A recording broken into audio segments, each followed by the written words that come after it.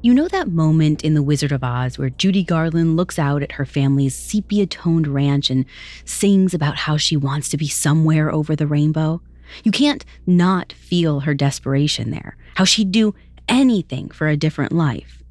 But no matter where you are in the world, there's always going to be that longing to be somewhere else. 5,000 miles away from Kansas, one very real young woman was dreaming of leaving her sleepy ranch in the backlands of Brazil. But it wasn't a tornado that came through to take her away. It was a man, someone she'd heard stories about since she was a little girl, whose name was synonymous with violence, cruelty, and justice, who most people called a monster, others called a hero, and still others described as a saint. This is the story of Lampião, the bandit king of Brazil.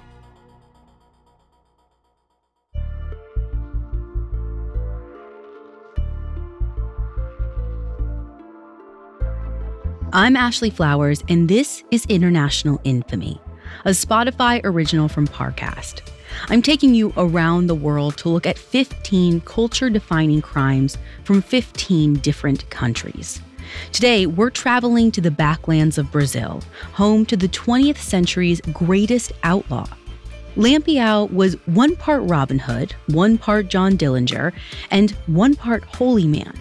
The scale and brutality of his crimes are staggering, but his tale is really a love story at heart. A romance so iconic, it reads like something out of a dark fairy tale. All of that is coming up. Stay with us. This episode is brought to you by Anytime Fitness. Forget dark alleys and cemeteries. For some, the gym is the scariest place of all, but it doesn't have to be. With a personalized plan and expert coaching, Anytime Fitness can help make the gym less frightening. Get more for your gym membership than machines. Get personalized support anytime, anywhere. Visit AnytimeFitness.com to try it for free today. Terms, conditions, and restrictions apply. See website for details. Hey, welcome to IKEA, where even this desk is circular. Huh. How so? Looks pretty rectangular to me. It's because we're always looking to repair, reuse, and relove our products, like buying back your IKEA items for store credit. Or shop our as-is section for great deals. You can even order free spare parts. Get on the circular path for a more sustainable future. Still a rectangle. Get started at IKEA-USA.com/circular. Visit IKEA-USA.com/circular for as-is information and buyback and resale terms and conditions. Spare parts not available for all products. Hi, I'm Daniel, founder of Pretty Litter. Cats and cat owners deserve better than any old-fashioned litter. That's why I teamed up with scientists and veterinarians to create Pretty Litter. Its innovative crystal formula has superior odor control and weighs up to 80% less than clay litter. Pretty Litter even monitors health by changing colors to help detect early signs of potential illness. It's the world's smartest kitty litter. Go to prettylitter.com and use code SPOTIFY for 20% off your first order and a free cat toy. Terms and conditions apply. See site for details. The man that came to be called Lampião has many origin stories. There's his childhood at his father's ranch where he learned to herd cattle, play accordion, and survive in the harsh desert wilderness. There's the day he was branded a cangaceiro, Portuguese for the bandits that had plagued the region for decades. The day his father was murdered by a battalion of police, and the day he robbed the Baroness of Agua Branca. All of these are part of Lampião's legend. But if anyone can tell you who the man actually was, it's his lover, Maria Bonita. And her story is just as unbelievable as his. So it's 1930, and for most of Brazil, things are happening. There's a revolution on, the economy is collapsing, and a vice presidential candidate has just been assassinated. But most of that is going on in the big cities like Rio and Sao Paulo. And if you happen to be living in the Sertão, the desert region in the northeast, all the action feels very far away. That's doubly true for Maria Neném, nicknamed Maria Bonita, Pretty Maria. She's 20 years old and living in the small village of Santa Brígida with her husband José, a local cobbler. Maria and José have been together for 5 years, and let's just say things aren't going great at home. Maria married José when she was just 15, She came from a poorer family. Her father owned a small ranch, but they were always scraping to get by. So it was probably always assumed that she would get married as soon as possible to secure her future. Whether there was any love between them is anyone's guess. Unfortunately, there's not a ton to do in the Backlands to keep Maria's mind off her marriage woes. The main form of entertainment is these little paperback booklets called cord literature, because the sellers display them on long cords. They tell highly dramatized stories about living public figures. Figures like Lampiao, the Bandit King. Once upon a time, really only a decade earlier, the Backlands had been crawling with various bandit groups. But by 1930, they virtually all answered to Lampiao. The Bandit King's skill was legendary. He would appear out of nowhere, taking a town by storm within minutes. He and his men would raid villages, kill cattle and civilians, extort ranchers, and ransom hostages. Then, just before the police arrived, he would escape over a cliffside or vanish into the desert without a trace. Now, you might think a man who caused that kind of destruction would be universally reviled. But while plenty of people did hate Lampiao and virtually everyone feared him, there was probably no man in the Backlands who commanded more respect. Depending on who you asked, the bandits were either reacting against or taking advantage of the limited government in the Backlands. Settlements were so spread out that policing them was difficult, and what police presence was there really only existed to protect the wealthiest landowners. For anyone else, justice was hard to come by. Which is why a lot of people saw the bandits' actions as somewhat justified. Yes, they did terrible things, but it was the police and the land barons who made the rules. The bandits were just playing the game. And it's worth mentioning, they looked pretty cool doing it.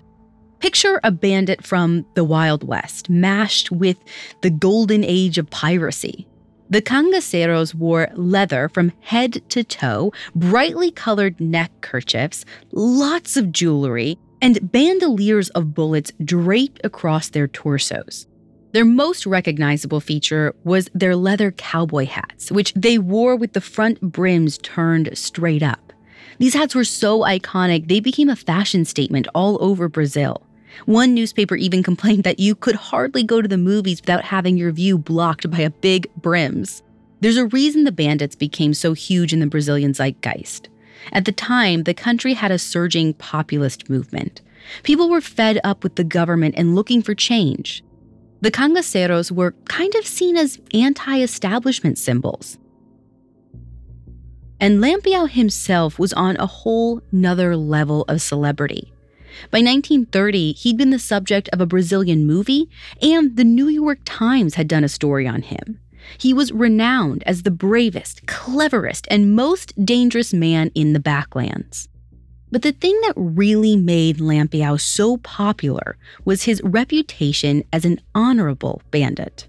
People said that he was a man of his word, that he gave money to the poor, that he respected women. He could be violent and vengeful, sure, but only against the police and military. There's one story that really captures Lampiao's complicated reputation, and it happened near Maria's village at the end of 1929.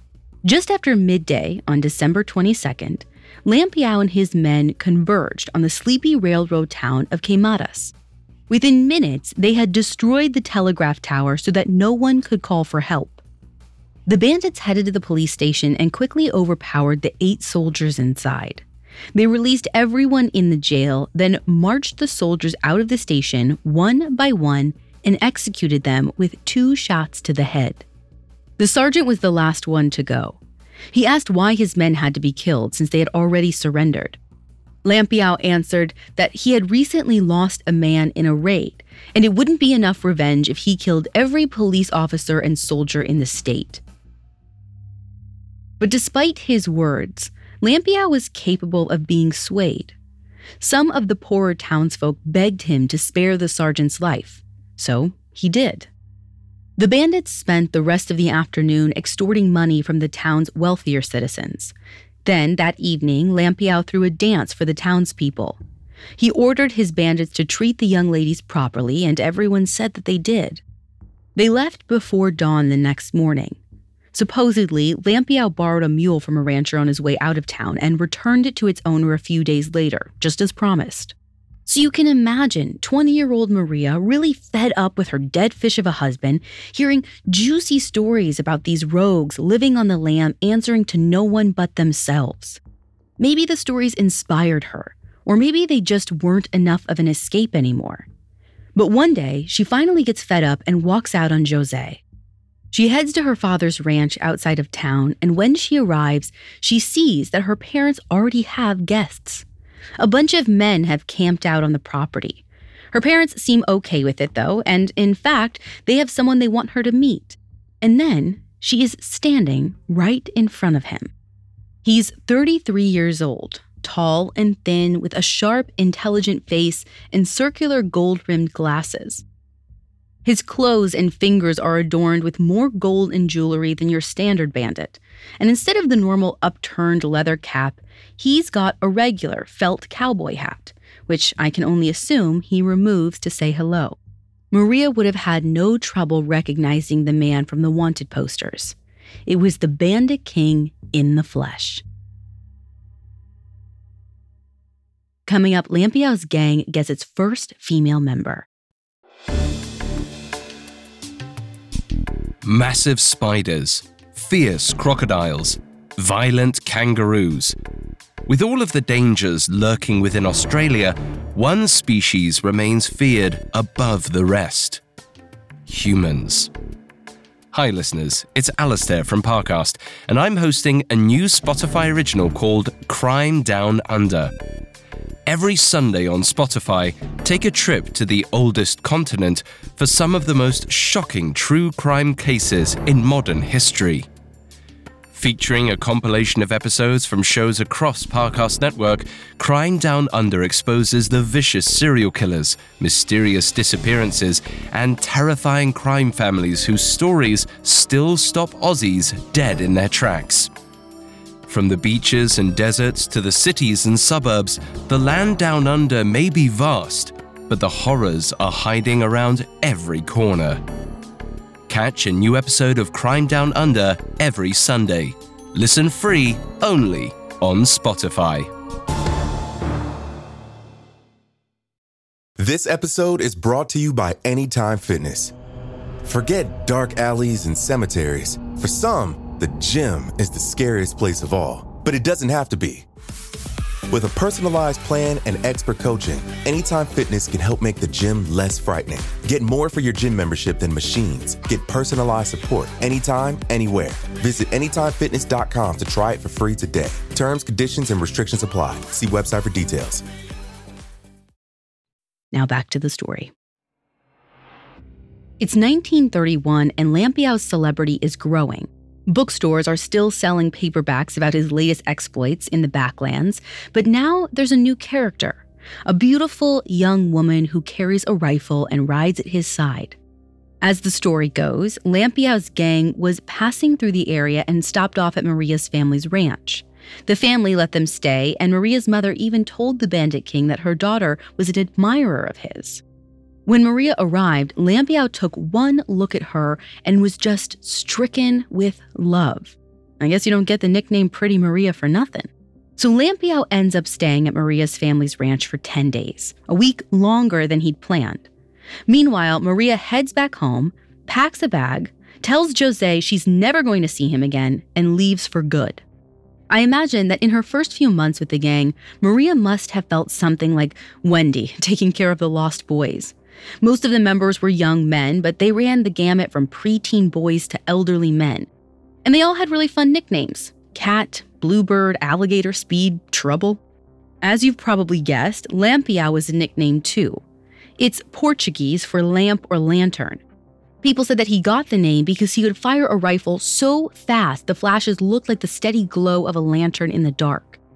Even with Maria's esteemed position as the captain's girlfriend, adapting to her new life couldn't have been easy. The bandits spent most nights on the rough terrain of the Backlands, camping in makeshift lean-tos that could be abandoned at a moment's notice. And then there was the issue of the bandits' smell. Because they were always on the move, showers were hard to come by. But all their looting did give them access to expensive perfumes. They would literally cover themselves and their horses in perfumes, which, mixed with their natural musk, created a unique scent. But for all the challenges, day-to-day life with the bandits was pretty mundane. At least at first, Maria's duties were mostly domestic. She was an experienced seamstress, so much of her time was spent, repairing or sewing clothes for the rest of the gang. For the bandits, free time was spent resting, gambling, drinking, and dancing. Lampião usually provided music with his accordion. Before Maria's arrival, the men were happy to dance with one another. But by bringing one woman into the fold, Lampião had opened the floodgates. Soon enough, lots of men had girlfriends riding along with the gang. For the most part, it seemed like the women were a welcome addition to the group. But there was definitely potential for drama. If one of the bandits' girlfriends slept with another member of the crew, Lampião executed the women himself as an example to the others that such behavior would not be tolerated. By this point, you're probably realizing the same thing that Maria realized after joining the crew. Lampião's legend was romantic and honorable, but the real man was so much more complicated. Take his origin story. In the version Maria would have known by heart, Lampião turned to banditry out of a noble desire to avenge the death of his father, who was murdered by the police. In reality, it would be more accurate to say that Lampião's father was killed because his son became a bandit. The trouble began when Lampião was 19 years old, the third son of a humble rancher. A feud broke out when his family accused their much wealthier neighbor of stealing their goat. The neighbors took it as an insult, and there were a couple minor gunfights, and Lampião's older brother was wounded. When the police got involved, they predictably took the wealthier family's side. Lampião's family was forced to move off their ranch. It pretty much bankrupted his father, and his mother got sick and died shortly after. Around that time, he and his brothers turned to banditry. Soon after his mother's death, they attacked and looted a nearby town. A battalion of police came looking for them at the ranch where their family was staying. When they arrived, Lampião and his brothers were hiding out somewhere else, and their father and the owner of the ranch were the only ones home. Unfortunately, the police didn't bother to check whether the bandits were actually inside before they opened fire on the building. Now, Lampião may already have been flirting with crime, but that was the day he really became a bandit. When he learned that his father had been killed, he swore that he would take revenge on the police and fight until the day he died. It was just over a year later when Lampião made the first major attack he would be remembered for. The target was the Baroness of Agua Branca, a wealthy 90-year-old widow.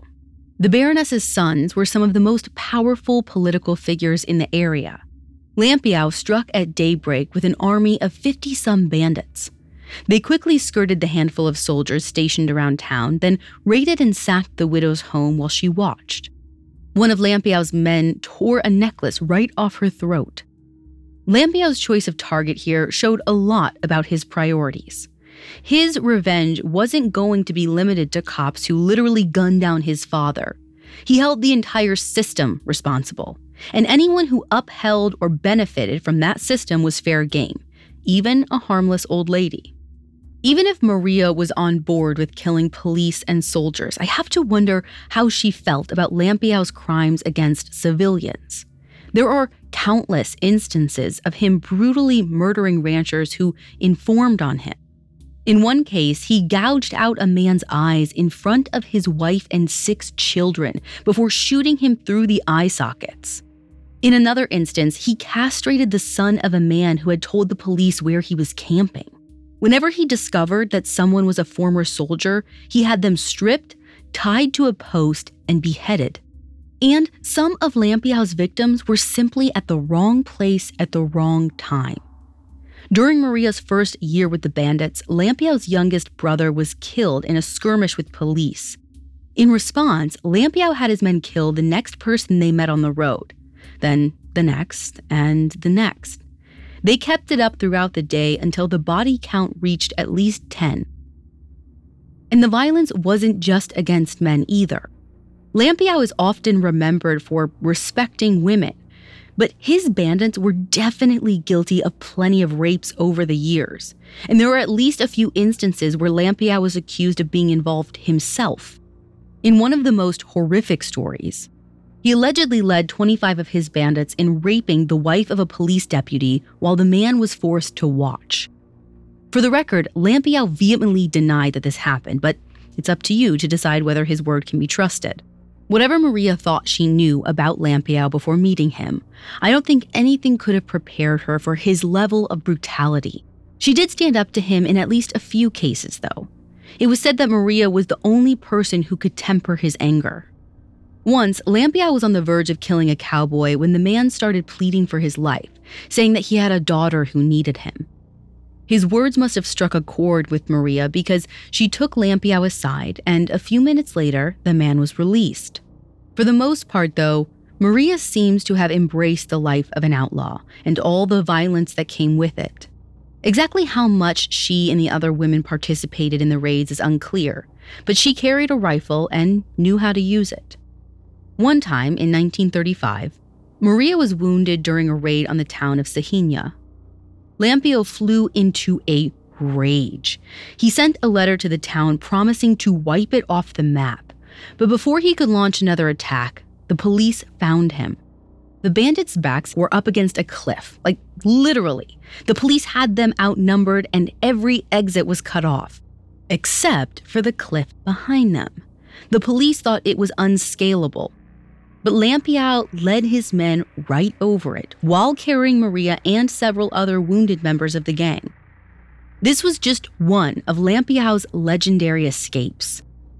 The bandits had a whole arsenal of tricks to evade the police.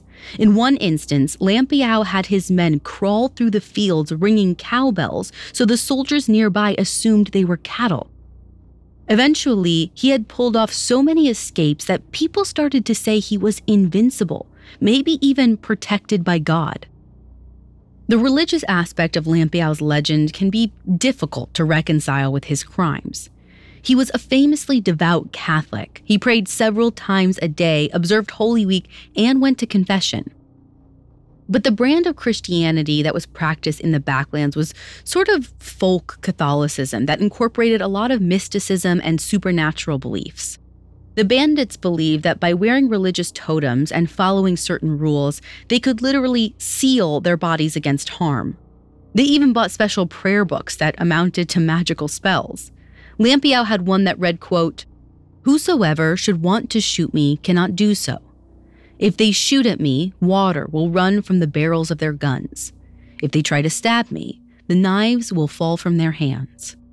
The faithful had to follow certain rules to keep the spell's protection, like fasting and praying at certain times throughout the day.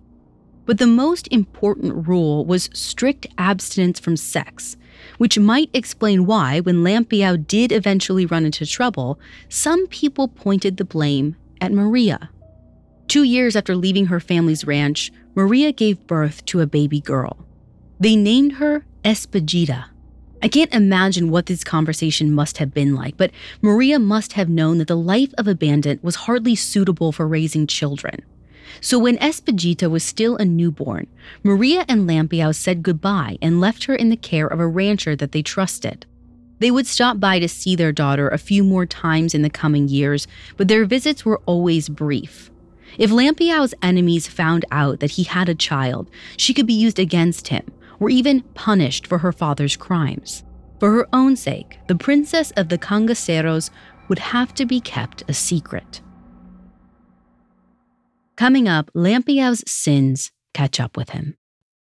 This episode is brought to you by Etsy.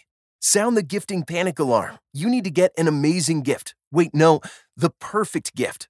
Relax. Now you can use gift mode on Etsy. Gift mode on Etsy takes the stress out of gifting, so you can find the perfect item for anyone and any occasion. It's easy. Just tap or click gift mode on your Etsy app or Etsy.com. Then answer a few short questions about who you're shopping for and what they like. And gift mode instantly gives you curated gift ideas based on hundreds of personas. Now it's simple to find gifts made by independent sellers for all the people in your life. So whether you need a housewarming gift for the new homeowner or a birthday present for the pickleballer, Gift Mode has you covered. Need to find the perfect gift? Don't panic. Try gift mode on Etsy now. The Hargan women seemed to have it all. We were blessed. My mom was amazing. But detectives would soon discover inside the house there were the bodies of 2 women. A story of betrayal you would struggle to believe if it wasn't true. I am just praying to God, this is a sick joke. From 48 Hours, this is Blood is Thicker, the Hargan family killings. Listen to Blood is Thicker, the Hargan family killings, wherever you get your podcasts.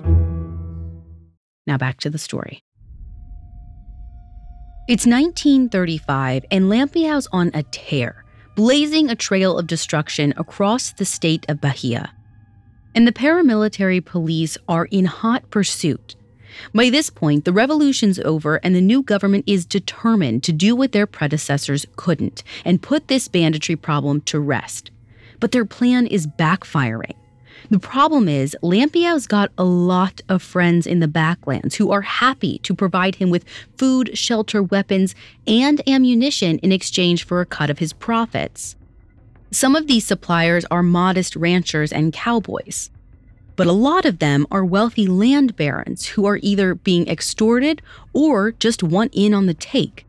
It's a little ironic that Lampião ends up becoming so dependent on these wealthy landowners, the same people the corrupt system is built to protect. And this is a theme that shows up a lot in discussions about banditry. Even though they're seen as anti-establishment heroes, most successful outlaws actually end up working with the powers that be in order to survive. And something similar is going on at the top of the political food chain. The new president, Getúlio Vargas, rode into power on a wave of populism. But by the mid-1930s, his government is looking increasingly fascist, drawing a lot of cues from Mussolini's Italy. To shore up power, he starts courting support from the land-owning elites in the Northeast, which means the people who were already in control get stronger, and the class divide gets even wider. Initially, the new government is all good for Lampião. There's so much upheaval going on in the big cities, there's not a lot of troops or money to spare on dealing with the bandits. But President Vargas has to keep at least some promises to his populist base, like modernization and infrastructure. That means new roads and railway routes throughout the backlands. You might be tempted to write off Lampião's longevity to luck, but he was legitimately brilliant. He read constantly, and he clearly understood how his way of life depended on the unique conditions in the backlands. He knew that a more connected Brazil would bring more police, more soldiers, and more advanced technology like airplanes. No amount of cowbells would hide Lampião's men if they were being watched from above. So, to slow down progress, Lampião starts launching attacks on the new highway construction crews. And soon enough, he's back in the government's crosshairs. A fresh campaign is launched to catch him, and the first target is Lampião's benefactors. The police know that Lampião depends on ranchers to keep him supplied, so they send in troops to try and figure out who's helping him. The problem is, they're not willing to mess with any of the most powerful landowners who are the most useful to the bandits. Instead, the police spend all their time harassing the poorer ranchers, pretty much at random. They beat and torture ranchers, destroy a lot of property, and steal a lot of livestock, and justify it all by saying their victims were working with the bandits. It gets to the point where one backlander says, "The arrival of Lampião at the door brings less anguish than the news of the coming of a police force." All this random violence fails to cut off Lampião's supply train, but it does succeed in driving a lot of young men into his ranks. At one point, the Bandit King has got over 200 men answering to him. But on the flip side, Lampião's savagery also caused many more men to join the police and military. It also brought him more and more attention from the Brazilian government. By 1938, Lampião had been operating as a bandit for almost 20 years. He had been poisoned, set on fire, and shot at least 9 times. One of his eyes had been injured and removed. It seemed like the guy could survive anything. But ultimately, Lampião's demise wasn't brought about by an enemy. It was at the hands of his own allies. 2 of his suppliers finally turned against him. One was a rancher who had been friendly with the bandits for years, and the other was allegedly a corrupt police lieutenant named João Bezerra, who is thought to have trafficked weapons to the bandits in the past. It isn't hard to see the irony in this. As much power as Lampião thought he had in the Backlands, the real power still rested with the police and the landowners. They might work with him for a quick buck, but they sure didn't work for him. And the moment Lampião became a problem, they wouldn't hesitate to take him out. On July 27, 1938, Lampião, Maria, and a group of 50-some bandits were camped at Angicos Ranch, one of their favorite hideouts.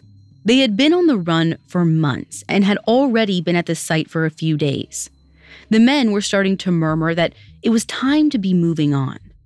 But Lampião wasn't eager to get back on the road.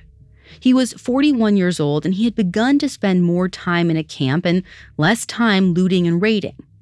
Besides, he'd heard a rumor that the police thought he had already left the area.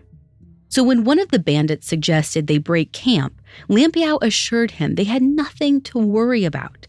They would enjoy one more peaceful night in the mountains and then leave the next morning. It rained that night, so the bandits' dogs were likely curled up in one of the shelters. If they had been outside, they might have smelled Lieutenant Bezerra's troops surrounding the camp and setting up machine guns. It was silent until dawn when the cangaceiros started to wake up. One of them either saw or heard something in the trees and started shouting. Just then, Lieutenant Bezerra ordered his men to open fire. Lampião was cut down almost instantly. The other bandits were still scrambling out of their shelters, trying to get their bearings. When they saw their fallen leader, most of them started to flee. But according to legend, it was Maria who rallied them. She took up her rifle and shouted that they had sworn to fight with Lampião to the death.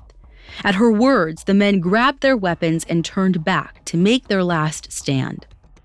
All told, the attack lasted under 20 minutes. Maria and the bandits put up a staunch resistance, but they were outnumbered and outgunned. Maria was hit, but she was still alive when police raced into the camp, celebrating their victory. They immediately started looting jewelry from the bodies. One officer cut off a bandit's hand and stuffed it into a bag so he could remove the rings later. They found Lampião, cut off his head, and placed it in a kerosene can with alcohol for preservation. Some accounts say that Maria was still breathing when they found her. They cut off her head too. Then they stripped her body and violated her corpse with knives and sticks. Satisfied, the police went back to town, parading Lampião and Maria's severed heads through the streets as trophies. Later, the heads were shipped to a museum in Salvador to be studied for signs of criminal abnormality. It was a bit too late to gather any evidence, though. By the time they arrived, the heads were already pretty decomposed. The museum still put them on display as an attraction, and they remained there for decades. The Bandit King's demise marked a shockingly abrupt end to banditry in the Backlands. A few of Lampião's major lieutenants were still at large, but they would be caught and killed within a year. During that time, scores of bandits turned themselves in. Many turned on their fellow outlaws in a bid for leniency. They showed up in towns carrying the severed heads of companions they'd murdered as proof that they had changed their ways. It was a brutal and ugly end to the cangaceiros. But it was far from the end of turmoil for Brazil. Shortly before Lampião was killed, President Vargas repealed the Constitution and canceled the upcoming elections, ushering in almost a decade of dictatorship. In later years, many Brazilians would look back on the death of Lampião as a symbolic death of freedom for the entire country. Over the years, Lampião and Maria would be the subject of countless songs, books, comics, films, and television shows. Virtually all of these stories would celebrate Lampião as a roguish folk hero, emphasizing his bravery and cleverness while ignoring his most savage crimes. But looking at Maria and Lampião's lives in totality, the popular images fall pretty far short of the truth. Lampião was responsible for some truly barbaric crimes. It's estimated that he and his men killed over 1,000 people and raped over 200 women. And even if Maria did stand up to Lampiao at his worst moments, she still stuck by him to the end. If there's one person who has the right to speak on the value of Lampiao and Maria's lives, it's their daughter. Expedita had only dim memories of her birth parents. In an interview in 2000, she recalled being scared of the bandits' clothes and weapons, but also remembered how her father would hug her, pick her up, and place her on his lap. She spent years advocating that her parents' severed heads be taken off display and given proper burials, which finally happened in 1969, 31 years after their deaths. Before her request was granted, Expedita made this appeal to the Brazilian government. The death penalty does not exist in Brazil. However, my parents were killed, and still, after 21 years, they prohibit Lampiao's family from burying his mortal remains. As a daughter, I beg you to allow me to bury the heads of my parents for the love of God. They were also human beings.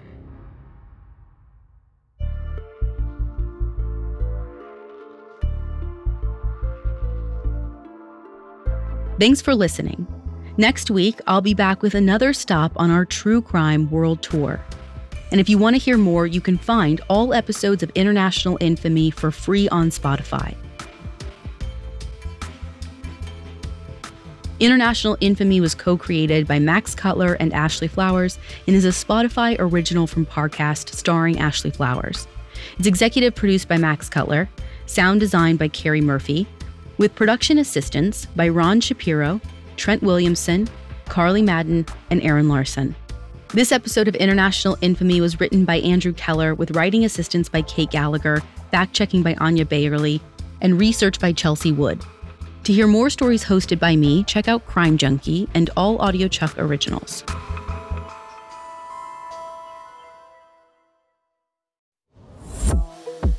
Hi there, it's Alistair from Parcast. You may have heard of the Somerton Man, Azaria Chamberlain, or the Wanda Beach murders. But do you know the whole terrifying truth? Be sure to check out my new series, Crime Down Under, where we travel to the land down under to explore the most shocking true crime cases in Australian history.